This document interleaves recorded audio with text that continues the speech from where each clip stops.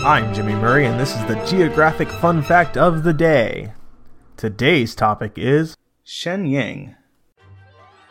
Shenyang, formerly known as Fengshen, or by its Manchu name Mukden, is a major Chinese sub-provincial city and the provincial capital of the Liaoning province. Located in central north Liaoning, it is the province's most populous city, with a total metropolitan population up to 9.02 million.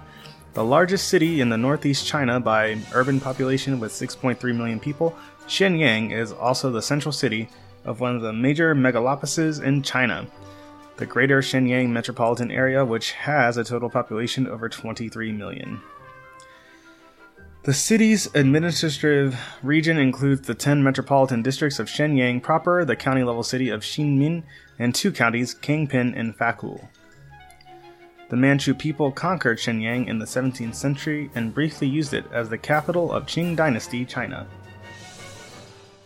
Hey, don't forget to suggest ideas for future shows on Facebook or Twitter at the Kid Friendly Podcast Network. Thanks for listening to Geography on the Kid Friendly Network.